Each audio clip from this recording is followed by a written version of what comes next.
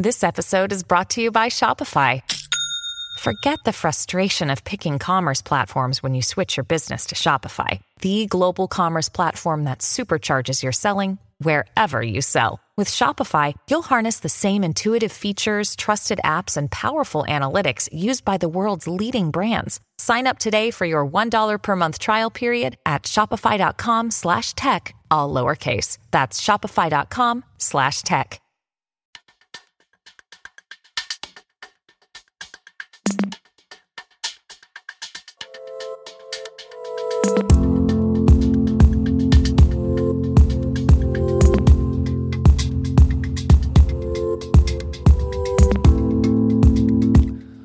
Welcome to Classical Ideas.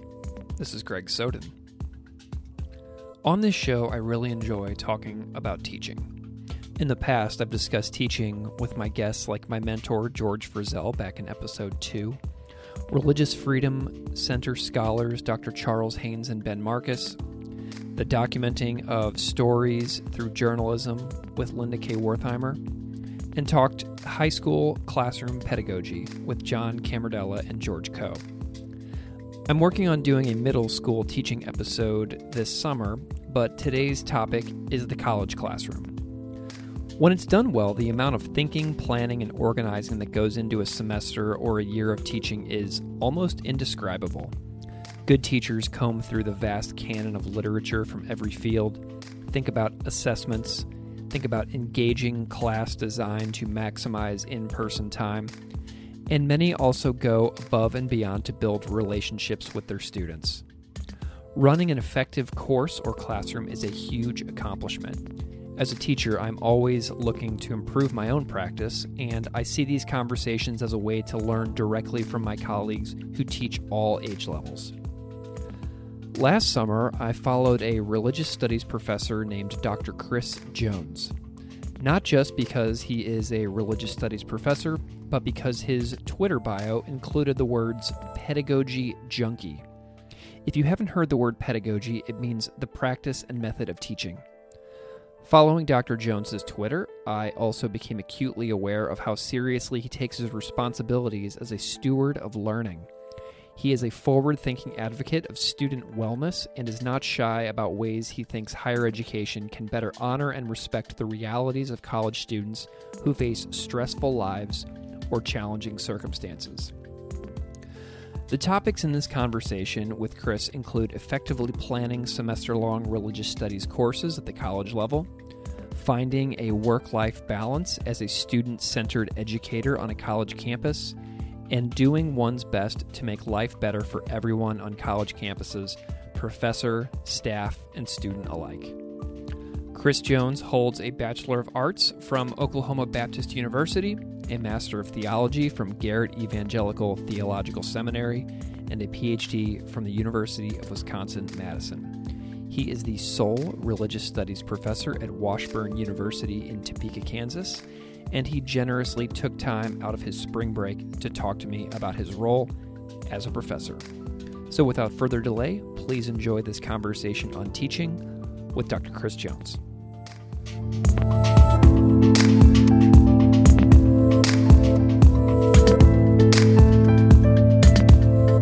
Dr. Chris Jones, thank you so much for coming on Classical Ideas. Thank you for having me. Can you just spend a moment and introduce yourself, where you are, what you do, and what your specialties are?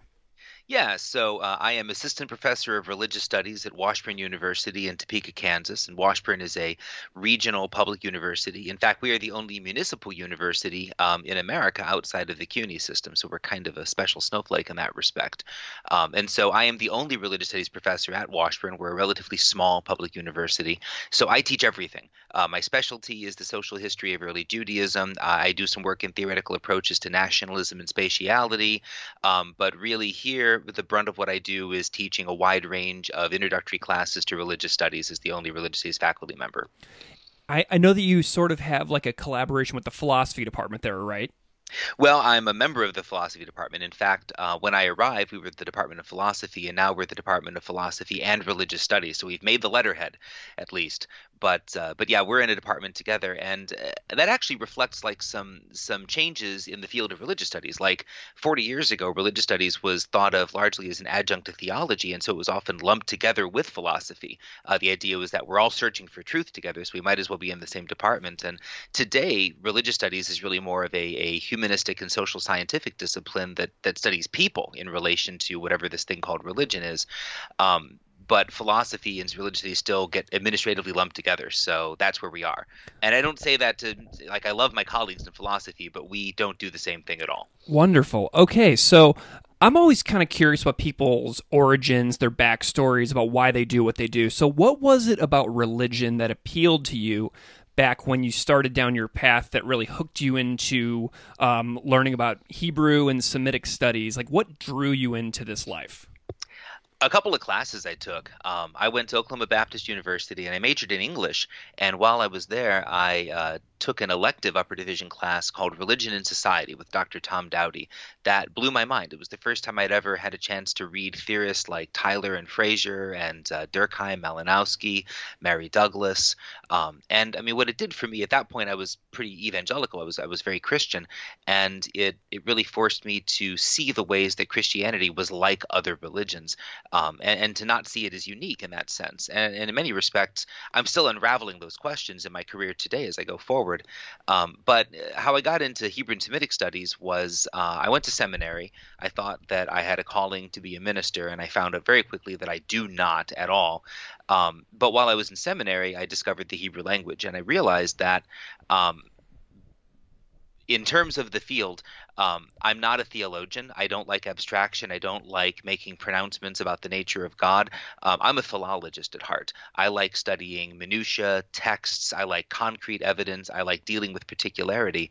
And so for me, Hebrew was this chance to essentially troll theologians, to ask them, so when you pronounce that God is good, what do you make of this text? When you pronounce that God has a universal love for all humans, what do you make of this text that clearly says that God doesn't? How do we deal with how do we deal with the noise? I'm really much more of a noise guy than a signal guy. I like dealing with the noise. So I ended up doing Hebrew and Semitic studies at UW-Madison, and while I was there, I got involved in Jewish studies, and yada, yada, yada. I ended up writing a dissertation at Ezra Nehemiah. Wonderful. Okay, that's so cool. So you're going through the PhD at UW-Madison, correct? I finished in 2014. Okay. And so, yeah.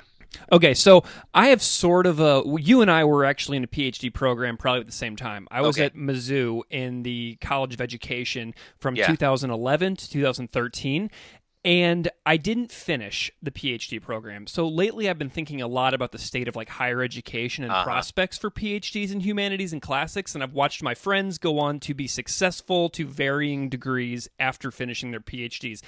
And I think a lot about this because I failed to sort of stay the course in a PhD program because I was doubtful that I could or would be more than just an adjunct with no benefits somewhere. And so another opportunity arose. I jumped ship. I became a teacher. I'm doing what I'm doing now. It's wonderful. So Good. I'd like to know a little bit about your PhD program years. Tell me about like doubt during like the PhD program. Did you ever feel like you were doing the right thing, the wrong thing, like being a scholar of ancient texts and classics in like this age of higher ed upheaval and uncertainty seems challenging, and I struggled with it a lot. How did you deal with that in your PhD years? Not healthily. And if I were to go back and do it over again, I would definitely have sought out mental health care when I was in my PhD program, because I internalized everything and overworked myself and really did damage to my health and to my marriage getting through. And I mean, it's a happy ending. I got through the program. I got a job. I have a happy marriage, but it could have been a lot better if there had been people in my world in 2009 through 2014 talking about self-care, mental health care, doubt, things like that. I mean, for me, yeah, first of all, I want to kind of push back on what you said about failing, Mm. because I don't ever regard it as a failure for somebody to decide to leave a PhD program and take a different opportunity. That's success, and that is a way to use education. I was moving ahead a little bit, but I almost dropped out of the teaching life. The year that I left at, the year that I finished, I was on the job market for the first time, and I had no idea how to write a job letter. Nobody had ever taught me how to write a job letter. I flamed out horribly on the job market. Hmm. Got nothing from anybody. A couple of first round interviews that went disastrously. And so, I had a real low moment and I decided I need to quit. I can't keep doing this. I'm not going to adjunct. I'm not going to work for no benefits. I'm not going to sell my labor to the university for that. I will do something else. And so I actually ended up getting a job offer from a tech firm in Madison to do corporate training in technology. And at the same time, I ended up getting a last-ditch 2-year postdoc at Augustana College. And so I had to decide, like, do I want to take a short-term thing in my field and take a chance on that? Or do I want to take the, like, high-security, high-pay, job in Madison, Wisconsin, the Berkeley of the Midwest, paradise on earth? Yeah. What do I want to do? And we decided that it was worth investing 2 more years in my career to see if it would go anywhere. And since then, things have taken off, and I got a long-term position. But I mean, all that to say, I almost left. Yeah. And I don't think that would have been a bad choice. I don't think I would have regretted that. I think that would also have been a happy life for me. But I'm glad that I ended up where I am now. But yeah, to go back to your question about doubt, I mean, I doubted myself constantly. I was a first-generation college student, certainly first-generation PhD student. I really didn't know how PhDs worked when I got involved. All I knew was that I loved teaching. My teachers in college changed my life, and I wanted to be them. I wanted to do the work they did. And so the PhD program for me was a way to get to that point, a way to get to that place. And, so while I was doing my PhD, I mean, so the stock market crashed and humanities higher ed crashed and the job market collapsed. And then in Wisconsin, the big labor protest occurred, where essentially the governor successfully attempted to dismantle much of the UW-Madison, to get rid of public labor unions as much as possible, things like that. And for me, that moment was really a catalyst because it made me realize that I believe deeply in public higher education. I believe deeply in humanities education. And for as long as I can make an honest middle-class living doing this work, I believe in it, and I'm going to keep doing it even if I do doubt myself, even if I do doubt the future of it. I think it's worth doing, and I think that it's vitally important for American democracy that people are doing it. Well, your passion for teaching shines through, and so I've been following you on Twitter for some time, and we've interacted on there a ton. Yeah. And what has always stood out to me about your Twitter feed is your absolute dedication to being a good teacher. And teaching effectiveness is not something that many colleges seem to incentivize. I mean, I think that they're getting better on it, but, due to the publish or perish mentality in many R1s, I think that that's an area that they still have a long way to go. And a major reason I wanted to have you on this show is your self-description as a pedagogy junkie, because I am all about that as well. I love teaching methods. I love teaching style. I love getting better in the classroom. Mm-hmm. And I see that in you in higher education and religious studies, and that makes me super happy. So I'd like to take a tour sort of like one of your courses, because you obviously care so deeply about your effectiveness as a teacher. So first, why does good teaching matter so much to you? Well, there are 2 reasons, and the first one is personal. I went to a private liberal arts college, and I had great teachers. They taught 4 teaching loads. They didn't really publish a whole lot. They were dedicated to the craft of teaching, and I wouldn't have finished college without them. I would not have finished college without good teaching. And so I came to appreciate on a personal level the power of great teaching and how much impact we can have on students' lives by being good at our jobs. And to me, that's not just about intentions. Like, it's very easy to care about students, to be dedicated to students and things like that.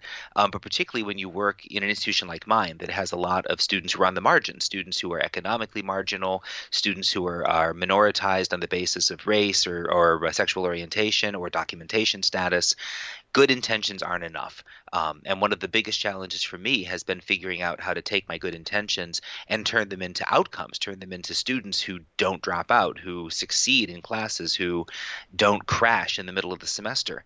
And so a lot of this is maybe the second part of that answer then. A lot of my dedication to pedagogy has been just figuring out that I can't do it. I'm not good enough at this to be the teacher I want to be. So how do I get better?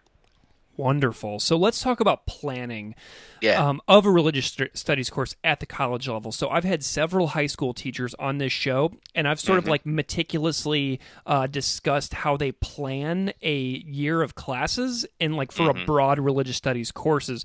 But I've never had a college professor discussing specifically their narrow or specialty courses. Like one focusing on Hebrew scriptures, for example. So where high school teachers see their students every day, you may only see yours maybe twice a week, maybe 3 times a week. So first, how many courses are you assigned to teach per semester at your institution? So most of us have a 4-4 teaching load. So that's 4 classes per semester. And because I'm the only religious studies professor, I typically have 4 different preps every semester. And so it's a lot of work because I'm in charge of teaching our 2 big Gen Ed feeder classes, Intro to Religion and World Religions. And then I typically will take on at least 1 or possibly 2 upper division classes in different areas. And to this point, I mean, your question is about specialty classes. I actually have not really taught in my area of specialty since I've been at Washburn. I haven't, the interest isn't there. I haven't had an opportunity to. So most of what I teach actually is outside of my area of specialty, and I'm pretty constantly scrambling to learn new disciplines, new fields, and figure out how to integrate that into the classroom. So for instance, this semester, I'm teaching a class on paganism, which I know very little about, actually. At least I did before I started planning the course. I decided to teach the class because I had a lot of students who were interested, and I realized that if I could capitalize on that interest, I'd have an opportunity to attract majors and build a program, which is very difficult as a one-person show at a small university that it has a very pre-professional focus. And so I guess I could launch into then talking about how I planned this course because this is a higher upper division class, very specialized. And so for me, that started with a lot of very broad reading, trying to figure out, what is the state of the dialogue in pagan studies in 2019, and then identify a couple of areas to drill down and to focus the class in. And that would have affordable textbooks that students could afford to actually own and buy and read. So, those are in many respects the first stages of the process. And then for me, I am a big believer in backward design. I've actually myself, Jane Webster, and Brooke Lester have published a book on backward design in the biblical studies classroom. So, whoa, cool. Yeah, it's Understanding Bible by Design. Plug, there you go. Nice. Came out in 2015, I believe. Anyway, so this is so I often start by thinking, okay, so what are the big ideas that students ought to take out of this class? Like what enduring ideas do I want them to wrestle with after they take the class? And in the paganism class, it was really this one central question. What would cause people who are born into positions of social power, i.e. white people, to actively choose a religion that reduces their social power? Mm-hmm. And then the other sort of enduring question was sort of related to that, but how does contemporary paganism tap into the transhistorical other of European Christian Enlightenment rationalistic culture?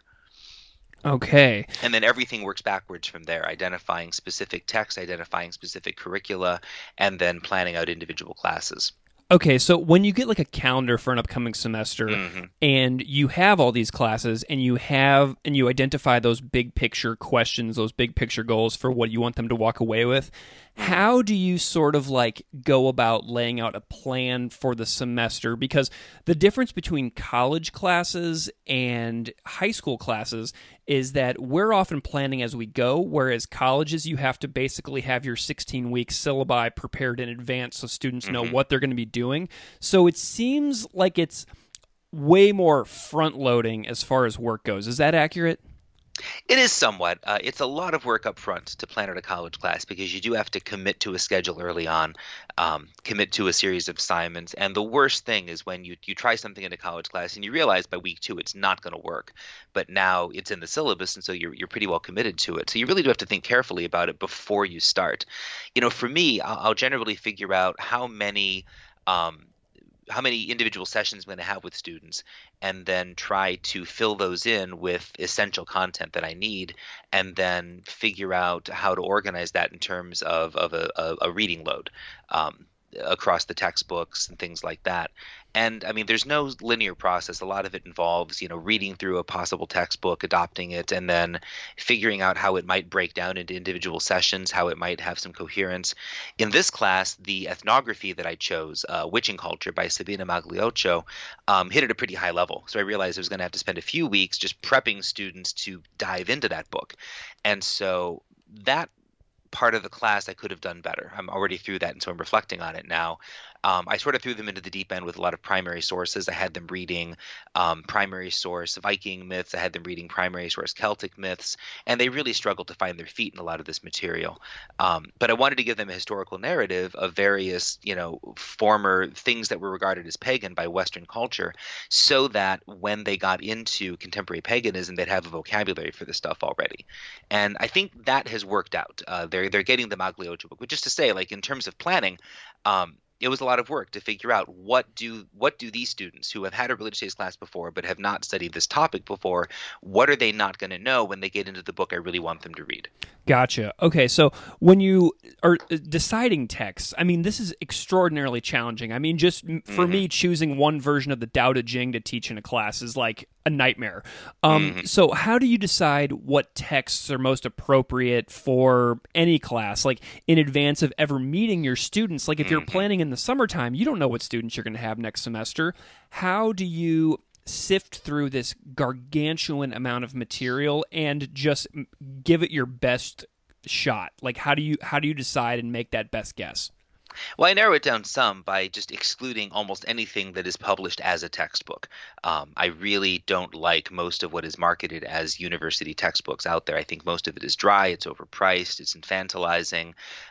It's primarily marketed to professors with supporting materials that make our jobs easier, but they don't engage students. I don't find the textbooks are very useful. I tend to like to use authentic materials in my classes.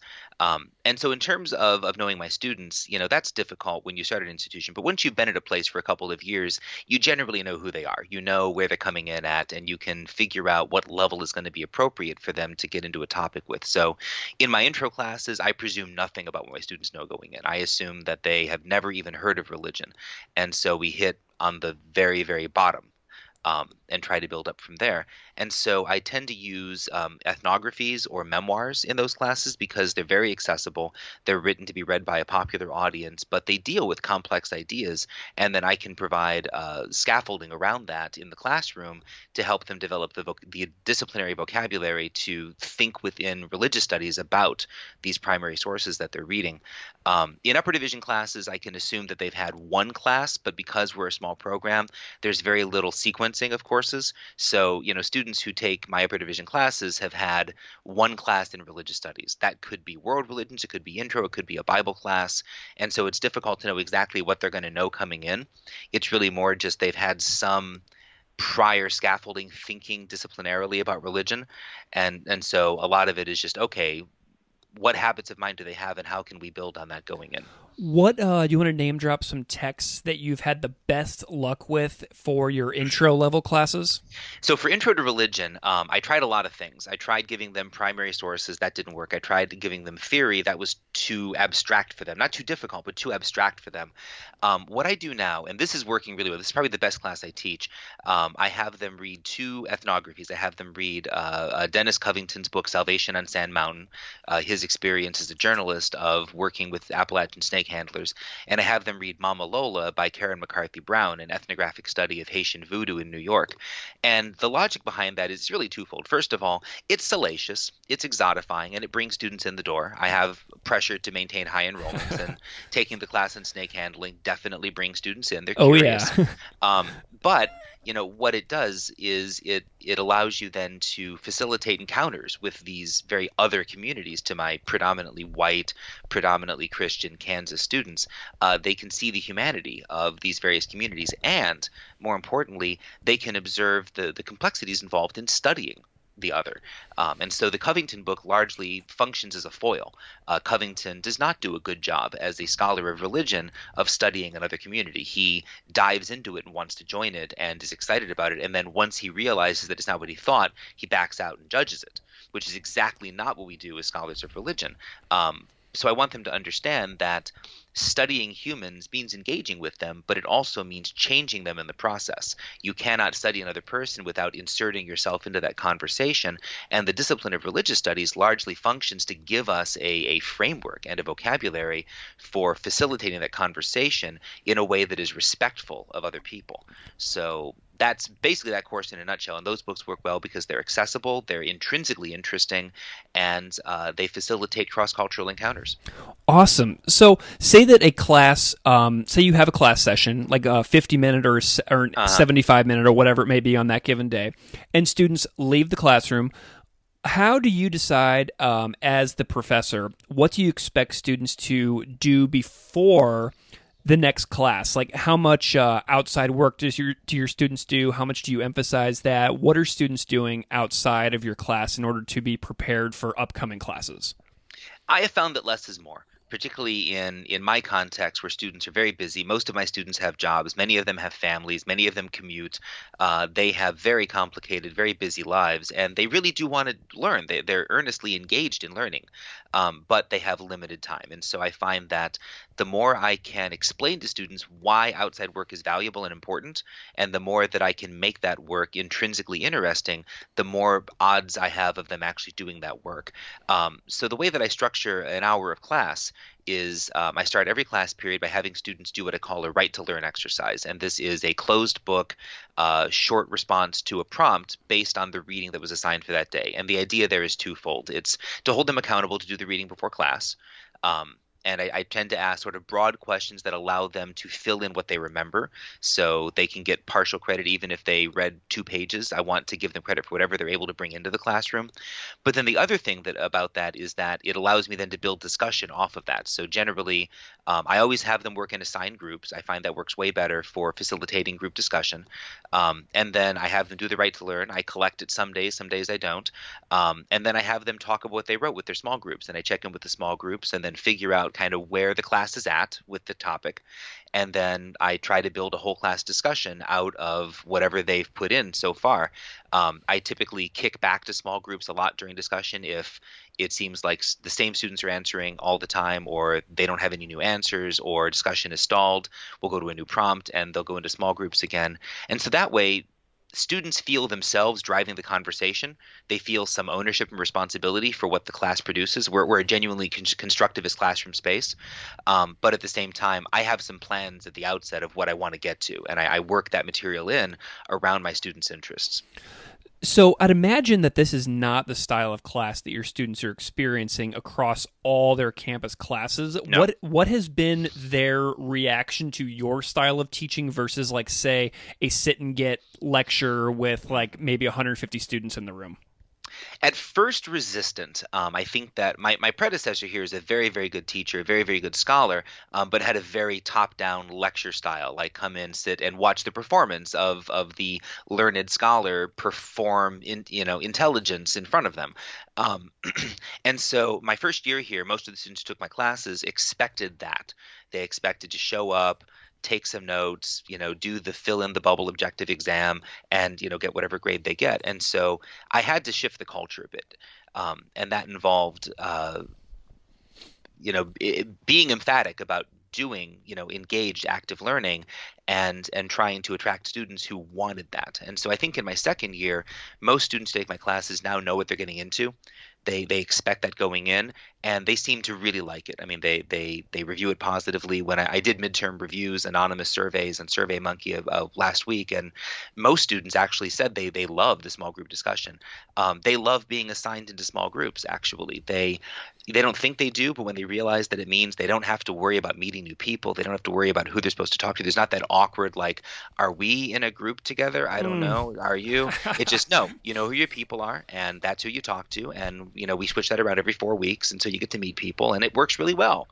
And I have found that students really want to be engaged in class. I've also found that this approach eliminates a lot of the problems with technology. If you are switching things up every few minutes, if you are actively involving students in conversation, they have less need to be on their phones or be on their laptops. They have more reason to be intrinsically engaged in what's going on in the classroom. Do you guys take any trips in Topeka to any like houses of worship or anything like that? Yeah, intro. I've started doing site visits I've taken students to the local Islamic Center. I've taken students to mindfulness meditation at the Unitarian Universalist Church. We did Shabbat service with a Torah reading a couple of weeks ago. And next week, we are visiting the local Baha'i community for the celebration of Nowruz. So I've tried to build some connections with the local community. I have a little funding to pay honoraria to people who host our students. And so far, that's gone really well. The students love these trips. They love that opportunity to engage directly with the community and observe people outside of their experience, in worship. And it's been great to build relationships with people of faith, religious people here in the Topeka community as well. I mean, that's why this show exists. That's why I started doing this show in 2017, is my students and I were having these brilliant conversations with all these fantastic practitioners, and I loved the conversations. They were just endlessly fascinating. And that's why this show started in the first place. So tell me a little bit about how you've changed as a teacher over the past 5 years since becoming a professor. Like, what sorts of methods did you do your first year that you find like humorous now, or like how have you really grown? So for me, it's using group work. I always hated group work when I was in college because most group work is like turn to your partner, talk about blah, and it's awful because either you're a bright student and you do all the work, or you're not. You're like you just don't care, and so you have to try to look like you care for a while. It's not effective, and so I really resisted it, and I could get away with that when I was a TA.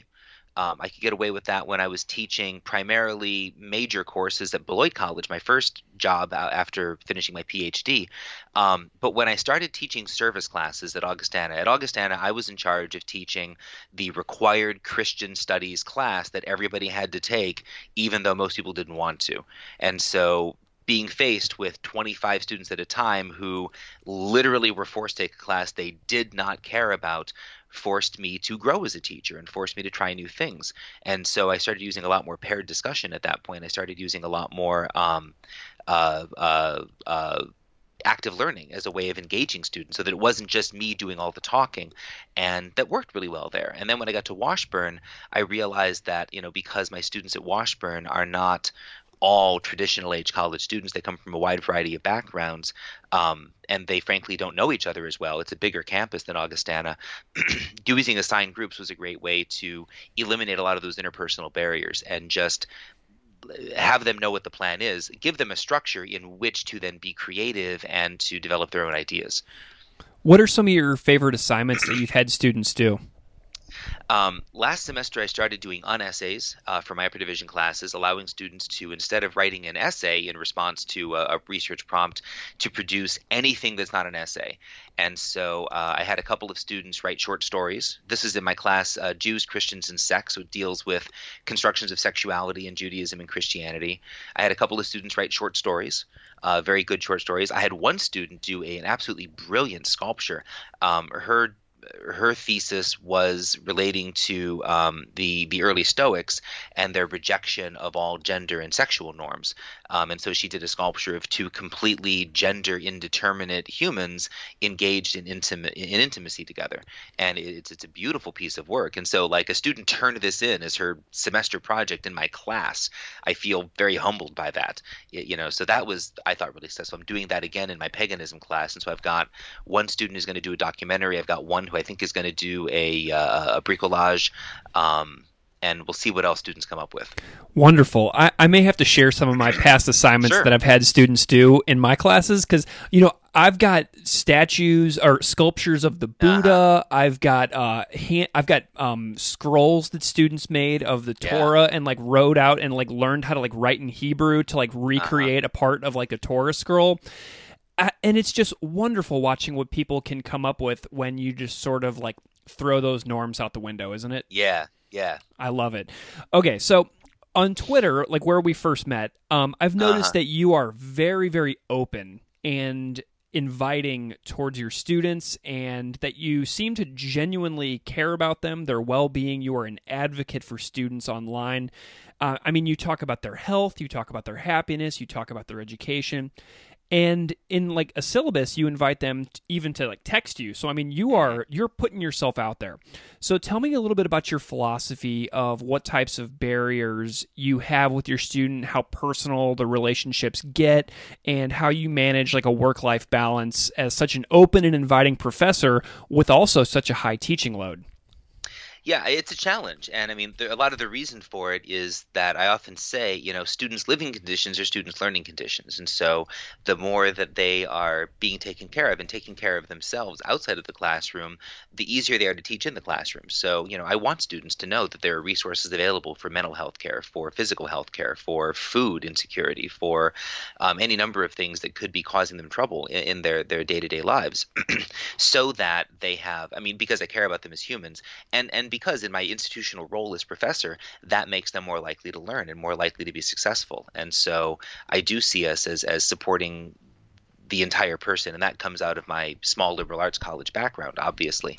But in terms of boundaries, I often feel like we professors set institutional rather than interpersonal boundaries with our students. So we'll say you can only email me and only before 10 p.m. And so on. And so we attempt to essentially define the relationship in terms of can and can't, yes or no, what you can and can't do. Make sure to address me by salutation. Make sure that your email doesn't have any grammatical errors. And I just don't see that as especially productive personally, because that creates an extra barrier for students to reach out for the help that they need to be successful. Many students, especially those from marginalized backgrounds, have trouble with the basic script of the professional email, or struggle to keep straight what email versus texting versus Twitter DMs, what is appropriate there. And they need to learn those things, but I'm not going to push them away because they haven't already figured it out. And so to me, it doesn't matter that much. All my communication goes straight to my phone. So if it's an email, if it's a text, if it's a Twitter DM, either way, it's coming to the same place, and I can respond to it in my own time. So in terms of setting up boundaries, I don't have any trouble keeping stable boundaries from my personal life. I don't post personal stuff on social media. I rarely answer texts or emails or messages after 11 p.m. at the latest.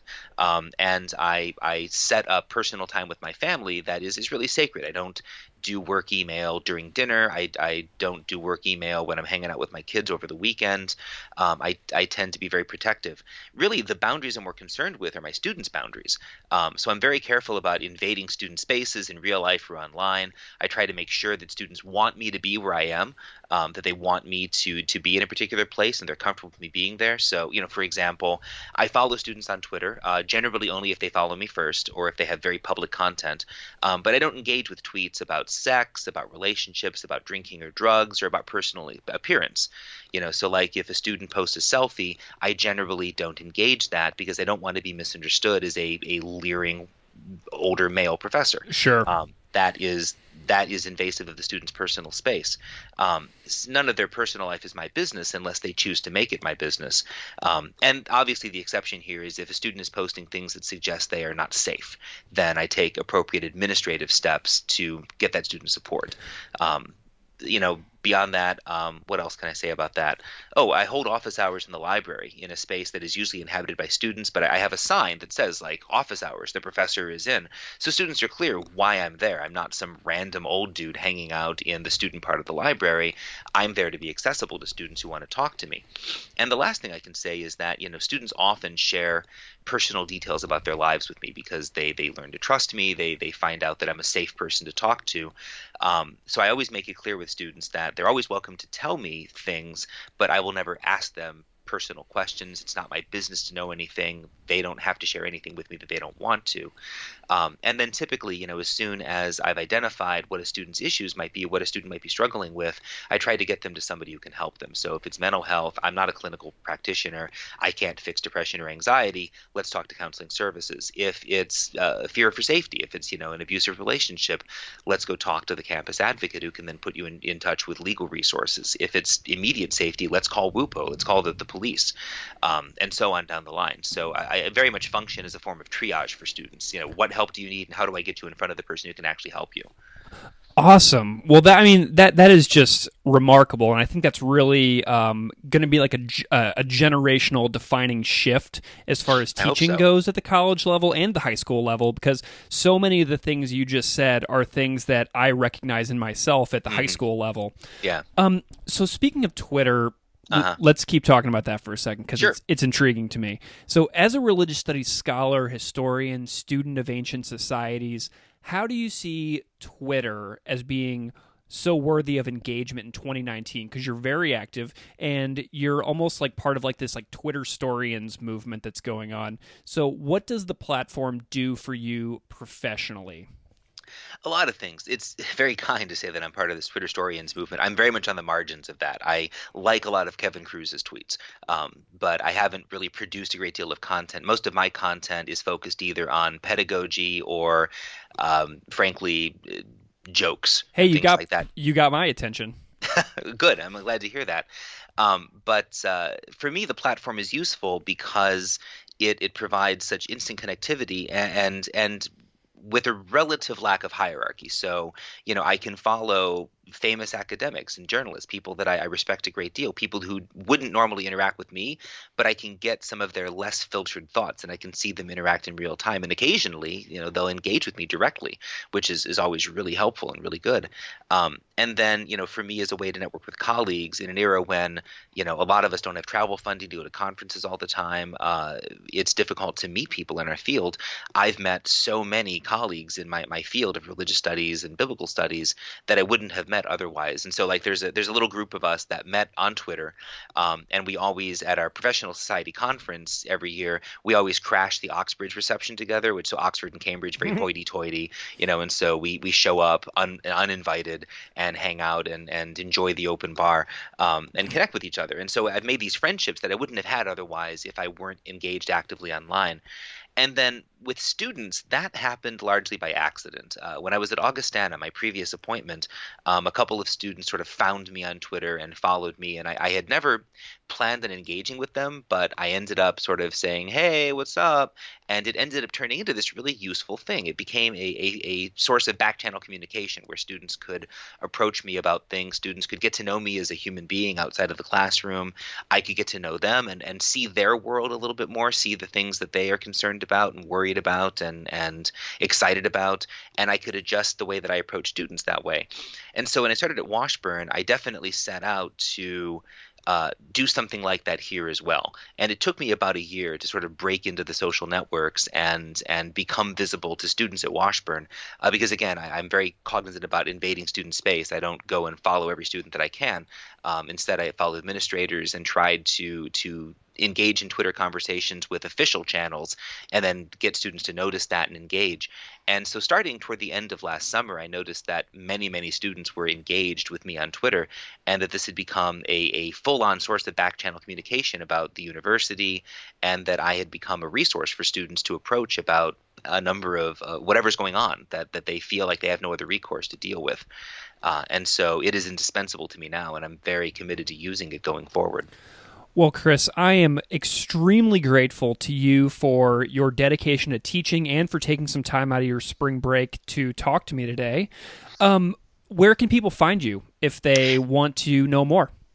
So the easiest way to find me is on Twitter. I'm Prof. Chris M. Jones at Twitter. Or if you just Google Washburn University Religious Studies, I am the only professor that comes up. So you can email me at my professional email address. I'll be happy to engage people there. And I think you even have like syllabi and stuff on your faculty webpage, don't you? Yeah, I have, and I probably need to update that because I've made some changes to syllabi. But yeah, if anybody's interested in my syllabi or in how I've crafted policies around attendance, participation, to be inclusive of mental health issues, please hit me up. I'd be very happy to share. That is remarkable. I kind of see this as being sort of like a really good resource for early career faculty that are kind of looking to push themselves as teachers, Absolutely, and I'm very happy to be a resource to anybody that's looking. Well, Dr. Chris Jones, Washburn University, thank you so much for coming on Classical Ideas. This has been a real pleasure. Thank you so much for having me, Greg.